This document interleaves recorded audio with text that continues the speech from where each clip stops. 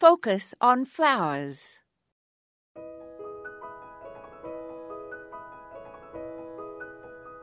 Do not leave town in April.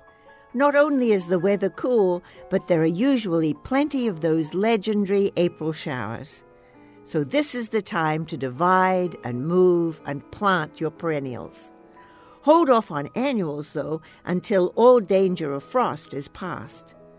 Your summer and fall garden will reflect your April efforts.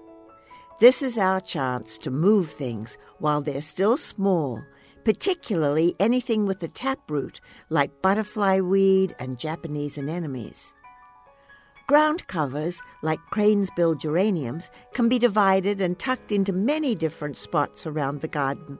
If the geranium is a long-blooming variety like Roseanne, it will give your summer and fall garden, in subsequent years, a lot of coherence. Catmint, especially the low-growing kind, is a good plant to move to hot, dry areas as a ground cover.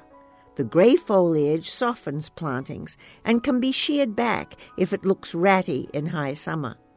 The other ground cover that I love, because it blooms later in the season, is plumbago.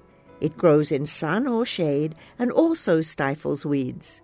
Its deep blue flowers, drought resistance, and colorful fall foliage help liven up the garden during hot weather later on. Divide your early blooming perennial plants after they bloom, and next year you will be even happier with your spring display. This is Moya Andrews, and today we focused on plant, divide, and move.